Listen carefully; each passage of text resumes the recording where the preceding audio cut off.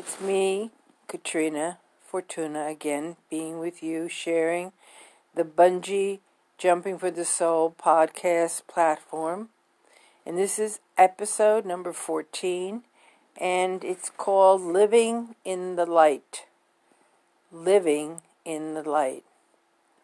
Time ago, I traveled from New York City to Lake George, and that was when I was attending the American Academy of Dramatic Arts and Actress in New York City, and decided that I would leave the city for the summer, probably not go back to the American Academy of Dramatic Arts, because I was very disappointed. It was a factory type energy for me of turning me out to be an ingenue, beautiful, blonde, blue-eyed, casting on that focus, with that focus, and being a real actress, coming from my true creativity, did not feel that that was the mix that they were developing for me. So, rather disillusioned for sure, I jumped on a bus from the city, Manhattan, and went up to Lake George for the summer by myself, not knowing anyone there, not having a clue what would happen, but knowing that I had to take a step away and reconsider what I was doing next with my life, my acting, but most importantly, me, Katrina.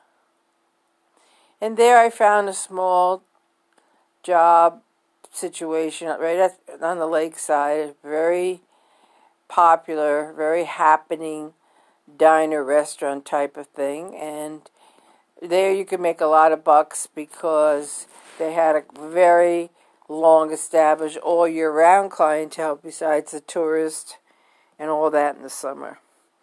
I found a little Polish lady who had a rooming house a few blocks away. It was, of course, sparkling, immaculately clean, very simple, reasonable, you could eat off the floor kind of thing. And there I was. And as time went by, I made friends at the restaurant, and one of my friends, Maureen, she was somewhere else coming there to work for the summer. A lot of young, at college or out of college type people for the summer crew in the restaurants, big time. And through Maureen, I met many people. One of them was this guy that she was dating, that she was madly in love with. And he came into the restaurant quite often to see her, and would sit close to where they call it a station. That's a work area that you're assigned to, and try to talk to me. But he seemed very arrogant, and I knew he was very wealthy. He had a red Corvette that he flashed a lot driving down the main street of Lake George. And I just thought, oh, no, not for me. So obnoxious. Better her than me.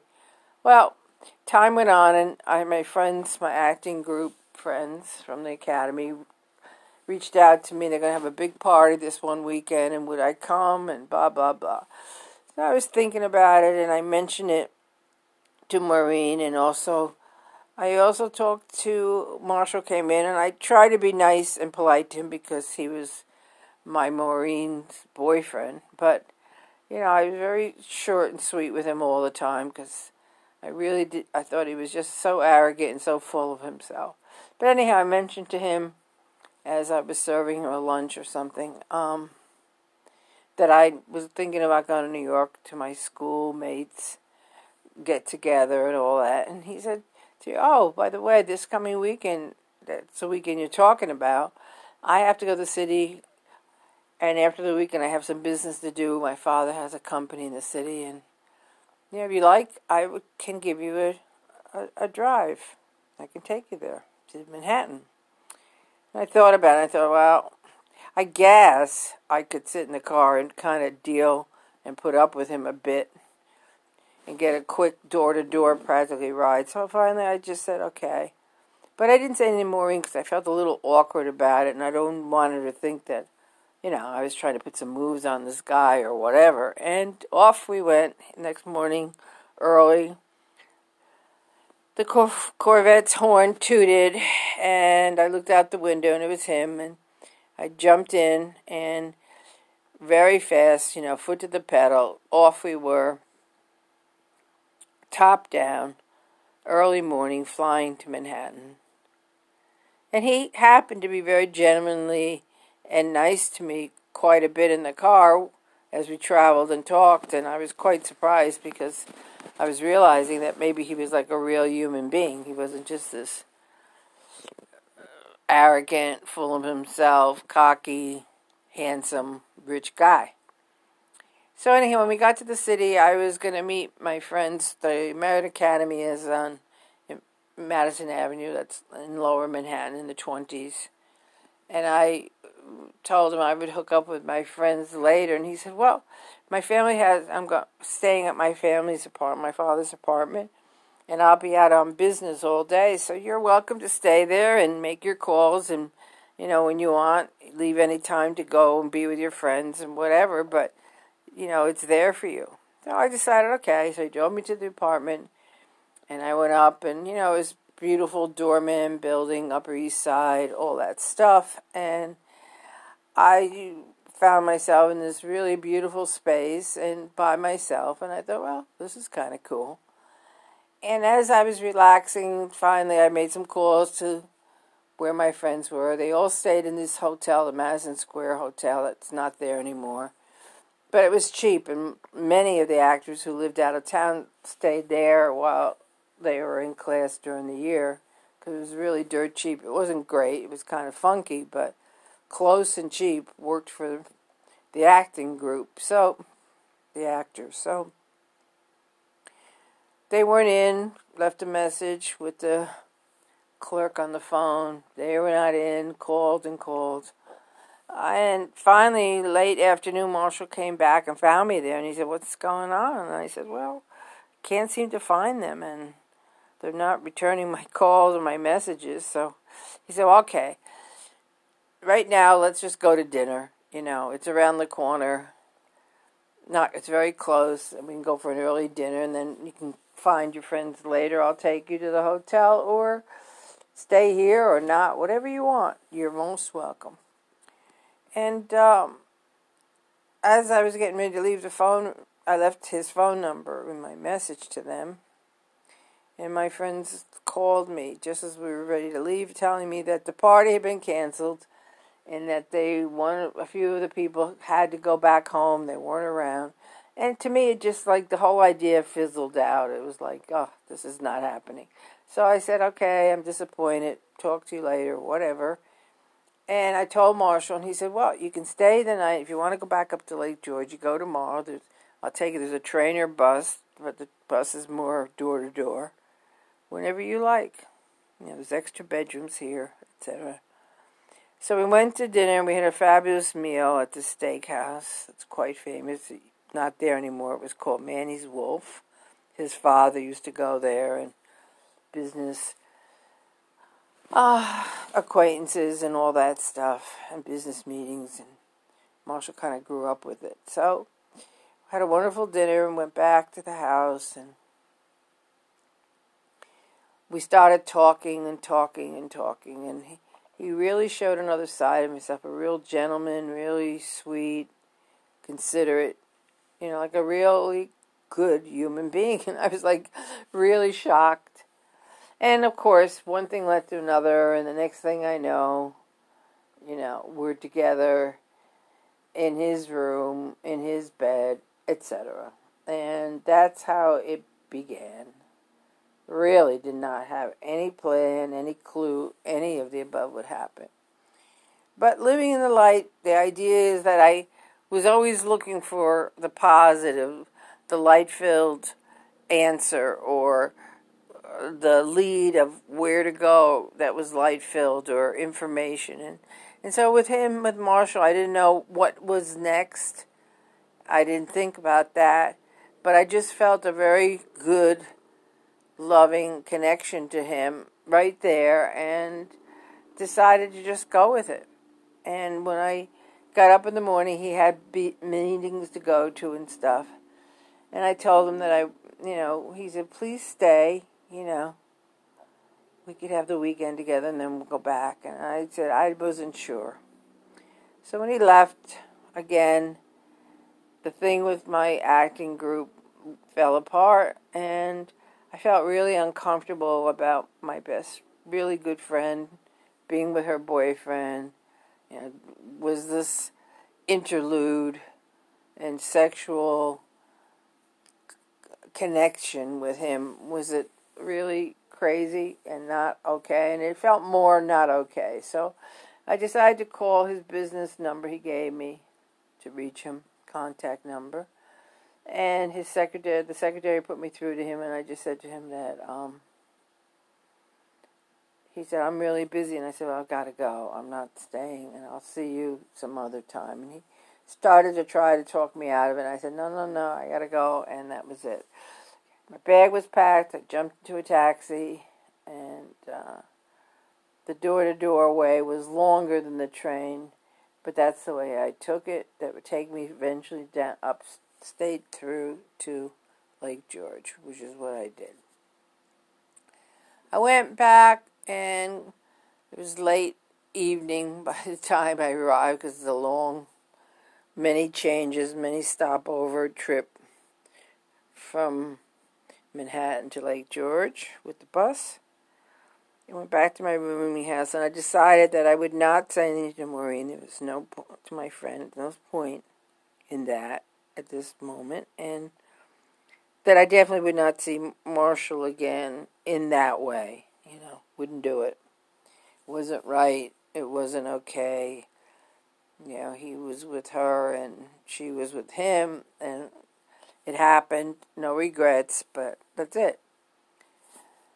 And days passed, and Marshall would come into the restaurant and try to catch me and sit where I was working and talk with me, but I pretty much gave him the cold shoulder. And I went home one night walking along the lake, and I saw him Marshall, sitting on a bench facing the lake. There's a walk along the walkway. He was right on the lake walking path. And as I got close to him, I could see, his head was down, hanging down. He was sitting there and all slumped over, and when I said hi, he looked up, and I could see he had been crying. He looked really, really upset. And he started telling me, I said, what's going on? As I stood there, and he said, go sit down. So very reluctantly, I sat down, and he told me that he's got a cold. His father just had a heart attack, was very sick, and that he would probably have to go back to the city, and see him, and he didn't know what was going on and all that.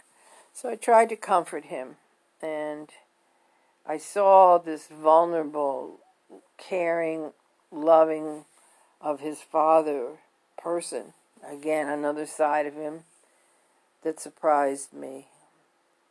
And I said goodnight and telling him I hope everything worked out with his father, things would be better, and left. And then from there, he went away, I guess, to the city, and I didn't see him. And he came back, and he started really hunting me down. Like after I finished work, he'd be out there, hidden behind whatever, so Maureen couldn't see him, but to find me, and we started being together again, and it got very intense. And finally, I had to tell Maureen and share with her how sorry I was, but that we were both very much in love with each other, and I didn't mean it to happen. Well, she was devastated, didn't want to talk to me. That was the end of that. And I moved into the house on the lake that he rented. He was managing one of the hotspot bars in town, right on the lake, called the Station. And the house was called the Gray God, for whatever reason, right on the lake. This big old gray porched mini-bedroom place that he rented with his best friend. Well, not best friend, but other friends from the restaurant, etc. And that's how we began, and we became more and more in love and more attached. And as the summer ended, he asked me to come back and live with him in the city, which I immediately agreed to, being madly in love with him at this point, and off to the city we went.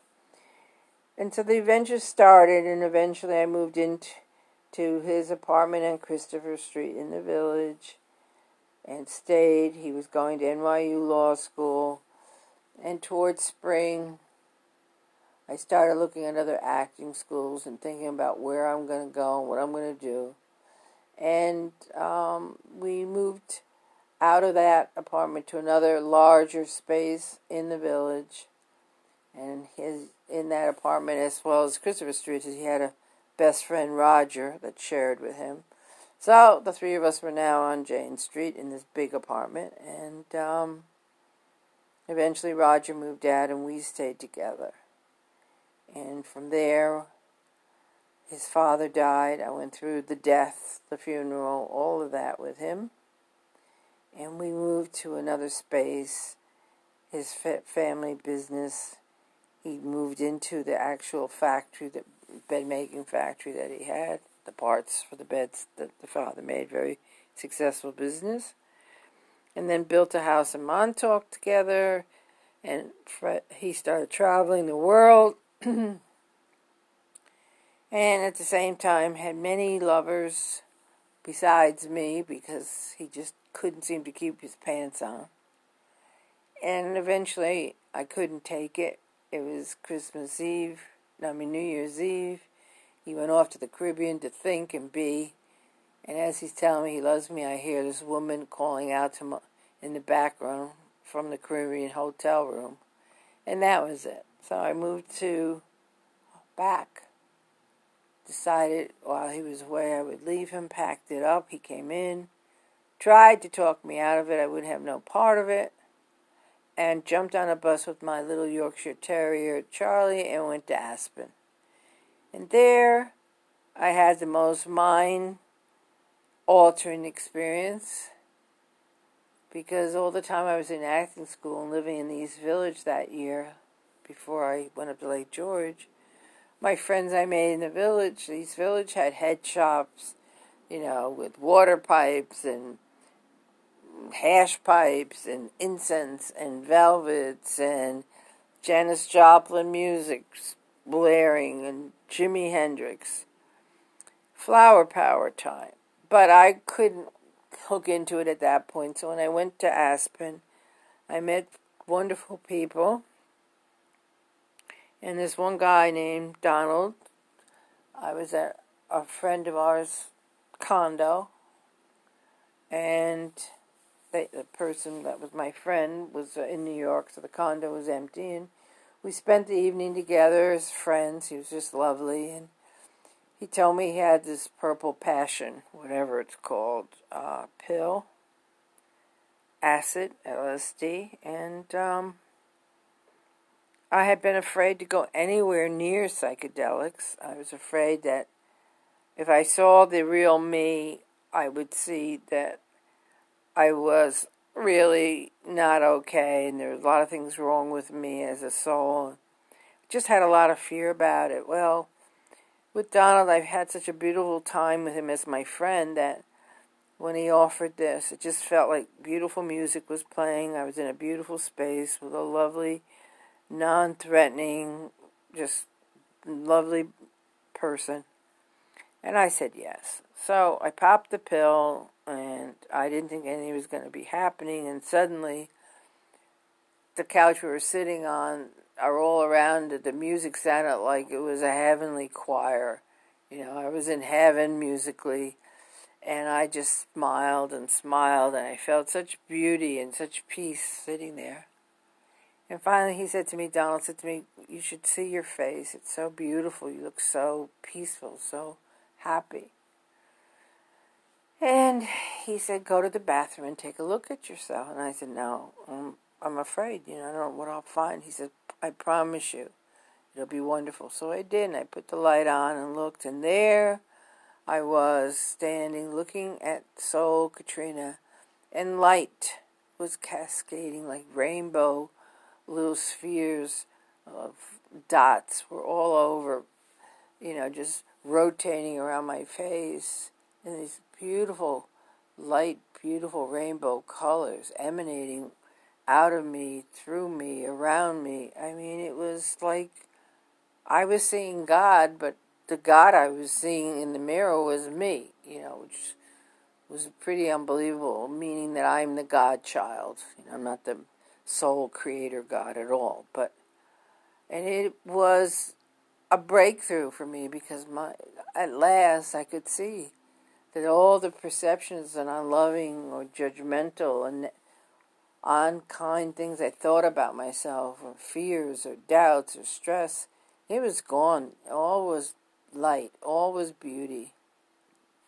And the point of the podcast is I made the choice to walk through my fear, the fire of fear, to allow myself to take the chance, the risk, to be drawn to the light, living in the light, not talking about it, but making that step in the light.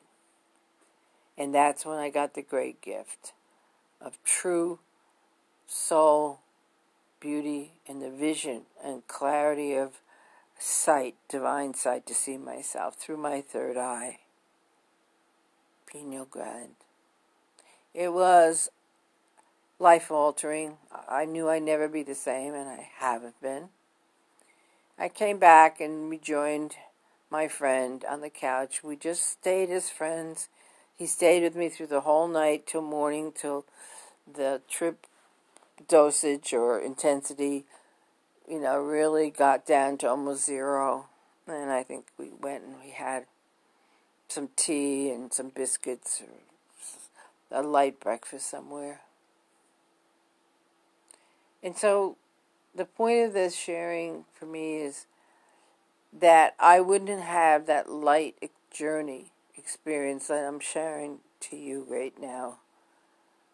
And that the world of psychedelic was not just about getting high and escaping. It was about going within to find out as a soul what was important in one's life, what to get guidance, to get the healing. There was a whole other aspect of the flower power time rather than just getting high and listening to music and leaving, drop in to your inner self and drop out was one of the sayings. Well, it was way beyond that. Time later, doing an acting project, the director was quite well known, and I went to his apartment to meet him about a scene we were going to do. And I walked in, there he was, Timothy Leary, the man, the psychedelic guru man in flesh. And I was quite shocked because I had this meeting with my friend, the director, and Michael. And I didn't know he had been at Harvard with Timothy. And, Timothy created with other people getting the formula, the right mixtures that was supplied to him with the LSD, taking the trip, and tripping and turning on the world was his thing. Timothy Leary took one look at me, and I was quite beautiful at the time, for sure. And he turned to Michael and said, "How do you know her?" And he said, "I'm doing this acting project." And I could see he started to come on to me, and I started Timothy Leary, so I started to get very uncomfortable. So I just said to Michael, "Look, you're with Timothy, and you're doing your thing. I'll connect with you soon." And I just got up and said, "Nice meeting you, Timothy," and Michael, to be continued, and kissed Michael, gave Timothy a kiss on the cheek, and left. Wow, that was my wow moment in flesh person with Timothy. Yes, I could have hung out with Timothy, probably, because he was definitely coming on to me, but I was not into that kind of encounter with him or anyone at that time. I was in my own other thing going on with acting and other stuff. So that's the sharing for today. Living in the light, making the choice to take the risk and to leave our fears, to leave our limitations, to allow the light to transform us from the divine and heal us and guide us and provide us with information and healing energies and experiences like I just shared with you, which was truly, truly amazing. So I love you. I share that divine light and love with you here in this moment. Lead me from the unreal to the real. Lead me from the darkness to the light. Lead me from the fear of my death and those I love and those I serve, to the knowledge of mine and all souls' immortality. Om Shanti, Shanti, Shanti. Om Shanti, Shanti, Shanti. Om, peace, peace, peace. Victory to the light. Jai, see you, Satguru Maharaj. Jai, victory to the light. See you soon. Love, light. Make the choice. Soul call, soul transformation now. Amen. See you. Life Coach Katrina Fortuna. You can send me messages here on Anchor. My Gmail is catfortuna, all one word, at Gmail. And we can have, if you want, some psychic time together, a session, a few minutes with me for free if your first time sharing with me. If you're a repeat, we just have time together. So, and my book is Don't Let Me Drift Too Far, which you can Google and order in audio or hardback. And it's a journey that I made and make from the dark to the light. Love, confusion, darkness, sex, rock and roll, addiction, suicide, to light, to love, to healing, to service, to self-love, and serve and help others. That's kind of like it gets looked at in the book. See you soon. Peace, love to you. Ciao, Katrina.